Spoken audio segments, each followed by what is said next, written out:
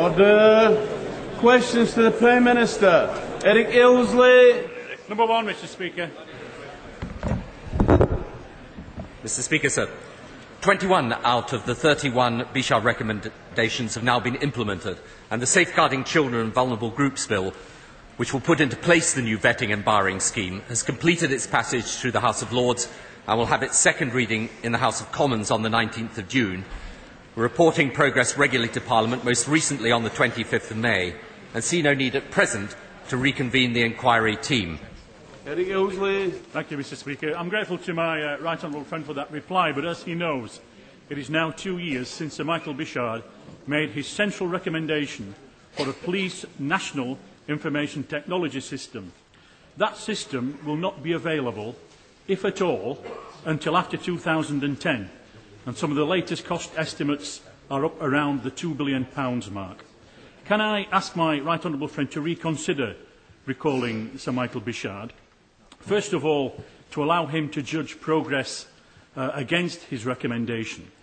And secondly, to make sure that his recommendations don't go the same way as the recommendations that came from Dunblane. Well, I think what is very important, and I totally understand why my honourable friend raises this in this way, is to say that although the full impact recommendations won't come in until later, the data sharing arrangements, and these will incidentally, including the sharing of intelligence, will come in next year. And we will certainly look at how we can speed up the recommendations. But as my honourable friend rightly says, this is going to be difficult and complicated. It requires a lot of changes, not just in police practice, but elsewhere as well. And we've got to make sure that we get the delivery of this programme right. But I would ask him to bear in mind that, as I say, from actually the end of next year, we should have the main data sharing information in place. And if we can possibly speed that up, and if necessary, we're perfectly happy to reconvene the inquiry team if that helps, but at the moment we don't think it would do so, then we will of course do it. Melvyn Lewin. Mr. Speaker, the Prime Minister no doubt has heard, as we all have, a reference to departments being not fit for purpose, most notably a reference to the Home Office recently. Could the Prime Minister tell the House when... Order. I thought that the honourable gentleman would have been experienced enough to know that this is a closed question. Joan Whalley. Question number 2, Mr. Speaker. Mr. Speaker, sir, before listing my engagements, I know the whole House will join with me in mourning the death of Captain Jim Phillipson, who was killed in action in Afghanistan at the weekend. And I know that we all extend our deep sympathy and condolences to his family and friends. Mr. Speaker, sir, this morning I had meetings with ministerial colleagues and others. In addition to my duties in the House, I will have further such meetings later today. Mr. Speaker, can I also express my sympathy to the families concerned? Will my right honourable friend join with me in wishing the England team every continuing success? And can I ask him, while football is centre stage, will he also join me in welcoming the report of the Independent European Sport Review, which was initiated under our presidency and under our leadership of our Sports Minister, Captain Payborn? But can I ask the Prime Minister, Mr. Speaker, can I ask the Prime Minister if he will set out for the House what action he can take on this report, which is designed to protect football and which is designed to strengthen... The Prime Minister can answer one supplementary. First of all, I'm sure we all wish the England team the best of luck tomorrow in their match. Secondly, in respect of the Independent European Report, as I said in answer to a question a few weeks ago, I think there are certain recommendations that are very difficult, for example, that trying to set a cap on players' wages. But I think some of the other aspects of the report, particularly those that try to bring greater integrity into the way that some of the financial transactions are conducted, are certainly worthwhile, and we will study the report very, very carefully. David Cameron. Thank you, Mr. Speaker. Can I join the Prime Minister in paying tribute to Captain Jim Phillipson and sending our condolences to his family? It is difficult work that our troops are doing in Afghanistan, and they have our support. In the last 40 days, the new Home Secretary has been hard at work. He's potentially undermined his department's own deportation proceedings. He shelved his own anti-crime campaign at the last minute. He's misled the public over the employment of illegal immigrants in his own department. And now he has criticised judges for their implementation of new Labour law. Can the Prime Minister detect any early signs that this Home Secretary is going to be any better than the last one? I tell him what I can say, since he and his Shadow Home Secretary have been complaining about life sentences and prisoners being released early after being sentenced to life. And I want to explain to the House how this has come about. Actually, of these 53 prisoners, the vast bulk were people given automatic life sentences under the Crime Sentences Act of 1997 before we came to office. These were for second offences given automatic life sentences. We actually changed the law in the Criminal Justice Act of 2003 to allow indeterminate sentences to be given. Since then, since April 2005, when the Act came into effect, there have been 1,000 of these sentences. 6 have been considered for parole. No parole has been given. But that's not the point I wanted to make. The point I wanted to make was that when the Criminal Justice Act came before this House, the Conservative Party voted against it. Right. Let's go straight to the 2003 Criminal Justice Act, and let us look at the case of the Home Secretary's attack on the judge who gave the paedophile, a sentence that could turn out to be as little as 6 years. Isn't it the case that the 18-year sentence was reduced by a third because of the Sentencing Guidelines Council that the Prime Minister introduced? And isn't it the case that the individual could be let out halfway through his sentence, just 6 years, under the terms of the 2003 Act that he proposed and we voted against? Excuse me. The Right Honourable Gentleman is talking absolute rubbish. The sentencing, yes, he is. The Sentencing Guidelines Council was supported.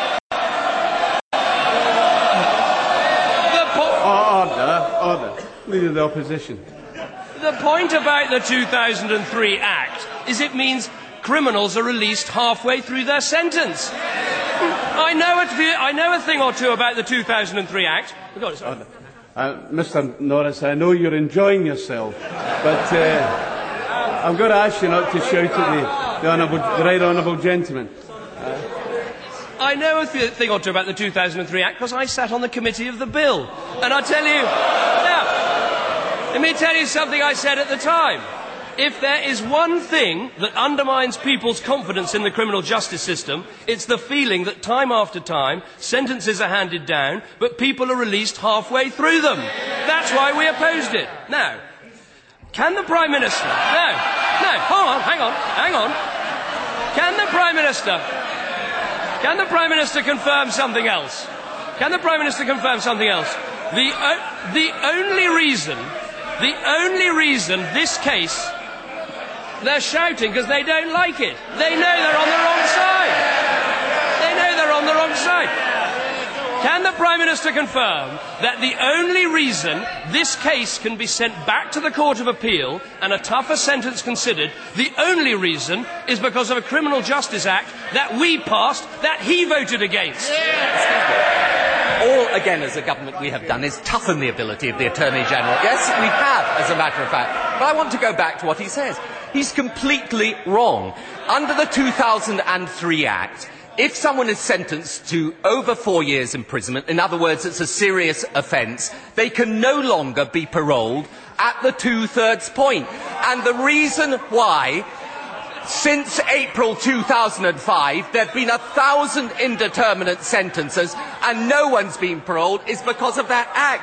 And when he says his colleagues support tough measures, I have before me a press release just the other day from the Shadow Leader of the House. We remember, I think, in this House debating the 90 days or the 28 days for the detention of suspected terrorists. We were forced, because of his votes, to have the 28 days. Yep. the shadow leader of the House attacked us for not introducing this measure quickly enough. The reason we aren't able to introduce it quickly is because he insisted on a longer consultation period, which has prevented us doing it. So at every stage, whether it's antisocial behaviour, assets recovery, the Criminal Justice Act, terrorist legislation, he talks tough but he votes soft. Why doesn't the Prime Minister understand that the reason criminals aren't let out two-thirds way through their sentence now is because under his legislation they're let out halfway of their sentence? In the last 40 days, the Home Secretaries blamed the judges, blamed the civil servants, tried to blame the public. Will the Prime Minister tell him to stop trying to blame everyone else and get on with his job? I notice the Right Honourable Gentleman, again, repeats the point that is wrong. Since April 2005, an indeterminate sentences, 1,000 have been given, 6 have been considered for parole, none have been paroled. Those are the facts. And as for the rest of the Tory attack, the fact of the matter is, on all these pieces of legislation, they've either voted against them, dismissed them as gimmicks, or refused to support them and tried to dilute them. However, my right honourable friend will be bringing forward further measures, and then we will have a chance to see whether the right honourable gentleman and his colleagues are prepared to back up their tough talk by changing the habits of opposition and actually voting for the legislation that does the job.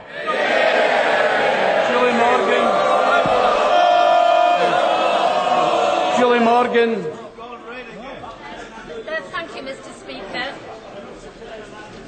I know the Prime Minister and the whole House will sympathise with the extreme distress and trauma caused to the 3-year-old child who was abducted and sexually abused in Cardiff, and the distress caused to her family, who are my constituents in Cardiff North.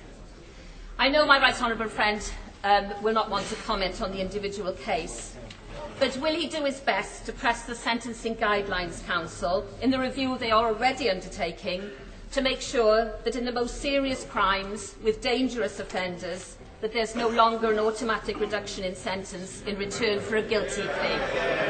My honourable friend is absolutely right, which is, of course, exactly what allows indeterminate sentences so that people will not be able automatically to get parole in the way that they used to get it.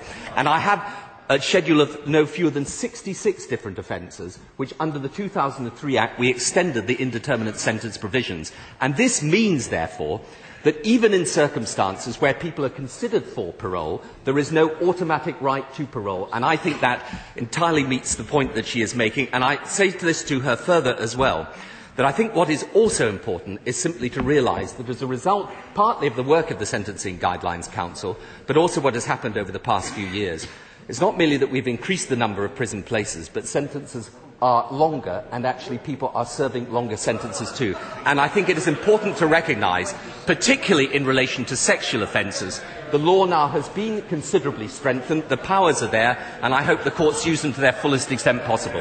Sir Mingus Campbell. Mr. Speaker, may I associate myself and my honourable and right honourable friends with the expressions of condolence and sympathy just a moment or two ago expressed by the Prime Minister.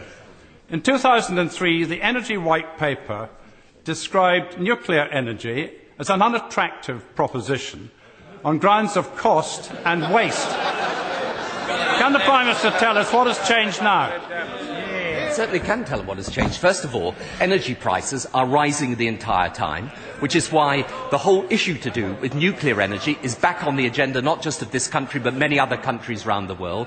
There are somewhere in the region, I think, of 50 to 60 different nuclear power stations being built this year, including for the first time in a long time, one actually in Europe itself. The second reason is to do with our increasing anxiety over climate change and therefore the need to find clean sources of energy. And the third is in relation to the fact that when we look at our own self-sufficiency in energy, we're about 80–90% sufficient in oil and gas. Over the next 15 or 20 years, that's going to reverse. We'll have to import it. And therefore, for reasons of security of supply, for reasons of rising energy costs, for reasons of climate change, I'm not saying only nuclear is the answer. Of course it's not. There are renewables, there's energy efficiency, there's everything else. But I still think that that has got to be at least part of the debate and argument if we are to make sure that our energy needs are properly and cleanly met for the future. That answers his question. Sir Mingus Campbell. Prime Minister was not precise when it came to the question of the cost of nuclear power. Can he confirm that the taxpayer is liable for up to £90 billion for the clean-up of the existing generation of nuclear power stations? Who will pay for a new generation of nuclear power stations? PFI. Will it be business, the taxpayer, or the consumer? Which will it be? Again, let me just point out to the right honourable gentleman that in respect of the decommissioning costs of existing nuclear power stations, they will of course have to be met in any event. The whole point, though, and this is another thing that is changing, is that I hope honourable members just listen to the answer. The technology of nuclear power is also changing, and the new generation of nuclear power stations generate around about 1/10 of the waste of the previous generation. And therefore, what is important is if we are going to take the correct long-term decisions for the future of this country, this debate has to be engaged in and has to be decided upon now. Jim McGovern. Thank you, Mr. Speaker. Last weekend I was contacted by a constituent, Mrs. Karen Stupart, who tragically lost her husband John in a building site accident over 10 years ago. Mrs. Stupart was subsequently awarded over £250,000 of damages through the courts, but she and her family have yet to receive one penny of that money. Her late husband's former employers declared themselves bankrupt immediately the award was made, and their insurers, Lombard, exploited a legal technicality to avoid making a payment. This government can be justifiably proud of setting up the Pension Protection Fund to protect the pensions of workers whose employers go bust. Can we not now consider extending that protection to compensatory payments made in cases of workplace negligence? And would the Prime Minister meet me to discuss the extremely distressing circumstances of this case? Well, first of all, I'm obviously very happy to meet my honourable friend, and incidentally, I extend my sympathy to the situation that his constituent has experienced. He will know that the Employment Tribunal awards, if unpaid, are enforced through the civil courts, and the forthcoming Courts and Tribunals Bill, which we intend to publish in draft during this Parliament, will set out proposals for the reform of the current system of enforcement. And at the moment, as he quite rightly points out, there is real anxiety that the system of enforcement doesn't adequately meet the needs of claimants. This will give us an opportunity to publish the bill in draft, to debate it and see how we strengthen the law. And I obviously look forward to discussing this issue with him. Cameron. Thank you, Mr. Speaker. Multiple sclerosis nurses take the burden off the NHS. They provide high-quality care and they give patients the treatment that they need. Is the Prime Minister aware that the MS Trust says that because of NHS cuts, a quarter of specialist posts are at risk? Given that each MS nurse saves the NHS £64,000, what will the Prime Minister do to ensure that crisis cuts to reduce budget deficits don't do long-term damage to our NHS? We have to make sure, obviously, that the difficult financial decisions that need to be taken are taken, and that we make sure that the NHS is in balance. And of course it is the case that the vast majority of trusts are either breaking even or are in balance. It is also important, however, to recognise that even with the financial situation of the National Health Service, there is a huge amount of additional money going in. And the amount of money that is going in has to be used by trusts in the most effective and efficient way possible. And in relation to MS and also many of the other diseases which need management by the individual and the system over a long period of time, of course we put a massive amount of additional money into those as well. But it's not just MS nurses that are being affected. According to the Royal College of Nursing, 15,000 NHS jobs are being lost. In Banbury, the Horton Hospital, an acute general hospital, is seeing nurses' posts removed, the potential loss of consultants and emergent procedures in the maternity unit, and the ending of a full-time children's service. These sorts of cuts are happening up and down the NHS and are profoundly affecting the hospitals that serve our constituents. Yet the Health Secretary says this is the best ever year for the health service. Will the Prime Minister take this opportunity to apologise to the thousands of NHS staff for the crass insensitivity of that remark? With a very great respect to the right honourable gentleman, I mean, first of all, when he talks about the job losses, when we actually look into a lot of these so-called job losses, actually they're either posts that aren't being filled or agency workers that are not being hired.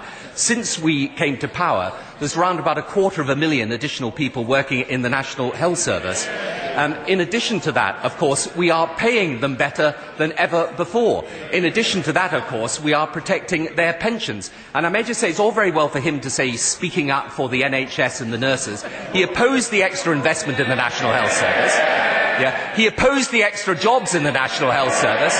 He opposed the pay deals in the National Health Service. And now he wants to take away their pensions. So whoever else is in a good position to represent them, he's certainly not.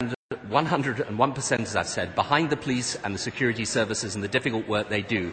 And I do not want them to be inhibited in doing that work. They have to do what is necessary to protect the public, and they do it in a very fine and outstanding way. Mr. Speaker, given the Prime Minister's government's plans for identity cards will require a complex new IT system, can the Prime Minister tell the House of any major government IT project that has been delivered either on budget, on time, or indeed which works? There's one that's quite closely linked to the identity card idea, which of course is the passport system that required a complicated computer project, has worked extremely well. Britain led the world on climate change at the G8 summit last year, and now that the government has pledged to make government offices and agencies carbon neutral by 2012 by offsetting emissions with carbon absorbing and carbon reducing measures, will he ensure that local government follows the government's lead and does the same? I think that my honourable friend is right to say that local government has responsibility here too. Obviously, it's not for us to enforce that with them, but I can assure him we will do our best to persuade local government to join in the central government initiative. He's also right in saying that this country has a key leadership position in the issue of climate change because we're meeting the Kyoto targets, because of the climate change levy and so on. And I do notice, incidentally, that although there was supposed to be a cross-party consensus on this started by the Liberal Democrats and the Conservatives, apparently the Liberal Democrats, or is it the Conservatives, have now... It was the Tory fault, was it? Yeah.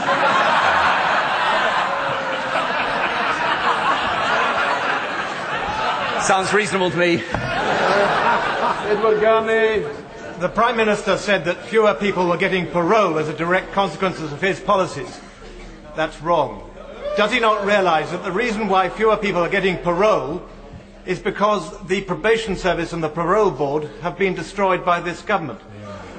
Will he not further realise that as a direct consequence of the activities of his government, the parole board is unable to interview directly prisoners who ought not to be released. They are released, and then they go out and cause terrible crimes. Yeah. It's no good the Prime Minister shouting at the opposition. He really ought to know the facts before he makes these pronouncements. Regardless of respect, the fact is that as a result of the Act, as I said, the automatic parole that used to apply at two-thirds of the sentence no longer applies. What we are trying to do, however, in relation to the parole board is give a greater say to victims, and I would have thought that's something the honourable gentleman would have welcomed. If my right honourable friend is serious in his desire to reform public services, it's crucial that the government values public sector workers and continues to work with the trade unions in effecting change. Will he condemn the shoddy way that some Lib Dem and Tory councils have treated workforce recently and reject the Tory argument that public sector pensions are unfair? Well, what I think is important to recognise is that for all the issues that are difficult at the moment in carrying through what is a tough process of public service reform, we have actually, as my honourable friend rightly implies, we've employed somewhere in the region of over 80,000 extra nurses within the National Health Service, 250,000 staff in total. And incidentally, these are not bureaucrats, they're people engaged as frontline staff in delivering good care. And it's true also, of course, that we are paying our nurses and our consultants and our GPs a lot more. I personally think that is a good idea, they are worth it. In return for that, obviously, we want to see the changes made that are necessary. And my honourable friend is absolutely right that it is the mixture both of investment and reform that is at the heart of this, and it appears both the Conservatives and Lib Dems are against both aspects of it. Dr. John Pugh. Whether Ron Jones and other Britons have lost the right today to sue Saudi officials for torture, what meaningful legal redress is there for any Briton tortured abroad in the light of the Law Lord's ruling? Can I just point out to the honourable gentleman that we intervened in this particular case in order to ensure that the rules of international law and state immunity are fully and accurately presented and upheld. And that is something that is obviously important for us as a country, as with others. But our strong position against torture remains unchanged. We utterly condemn it in every set of circumstances. Colin Challen. Mr. Speaker, another cloud of anxiety which hangs over the future of our energy supplies stems from the reports recently by the electricity generating industries that many of our coastline power stations are vulnerable to the effects of climate change. In the Energy Review, is the Government prepared to consider whether new major power stations should be sited inland, including nuclear ones? Well, I'm sure that in the course of the Energy Review we'll look at all these different issues. But I think what my honourable friend's question highlights is the urgency now of the climate change question. It is apparent from all the evidence that's been presented, even in the last couple of years, that the issue of climate change is not merely that the science is now accepted, it is that the process of warming may be happening at a faster rate than we anticipated. And my greatest worry is that there is a mismatch between the timing of the international community to get the right agreements in place and the absolute necessity of taking urgent action now. David Simpson. Thank you, Mr. Speaker. A senior police officer in the Republic of Ireland has confirmed that the 10,000 rounds of ammunition found there last week was indeed the property of the Provisional IRA. He went on to say that there is still a lot of material out there. Would the Prime Minister agree with me now that the whole decommissioning that was promised, the full decommissioning that was promised to the people of Northern Ireland, in effect, did not happen?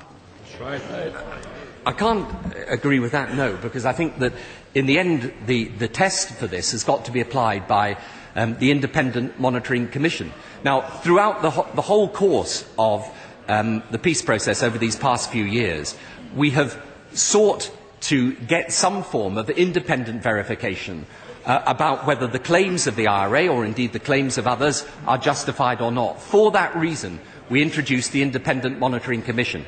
Now, they will look at all the evidence, including statements that have been made by those in the Republic or indeed those in the Police Service of Northern Ireland, and they will make up their minds as a result of that. But we have got, in the end, to make our judgments on the basis of what that Independent Monitoring Commission says. If we do not do that, then we are losing the essential objectivity, which is the only way that you can determine claim or counterclaim. And as the honourable gentleman will know from his long experience of these issues, there are claims and counterclaims made on all sides of this issue. There's only one way of determining them finally, and that is the process we set up and actually that he supported at the time. Andrew McKinley. Can I draw to the Prime Minister's attention that for 3/4 of a century it suited the British establishment to suppress the documents and the circumstances relating to the execution of over 300 British officers, British soldiers and officers, often many of them brave British soldiers, who were executed in World War I. Does he recognise that there's an overwhelming support in the country, and I believe in this House of Commons, that he and the Minister of Defence should review these executions and remedy this wrong by granting posthumous pardons, albeit very late in the day? And he should do so on the occasion of this first Veterans' Day, or the 90th anniversary of the Battle of the Somme on the 1st of July. I'm very happy to look at what my honourable friend has said. I do understand the concern. I will look at it. I will get back to him with an answer upon it. I know this is a situation which, even after all these years have passed, causes a great deal of distress and hurt to people. Order.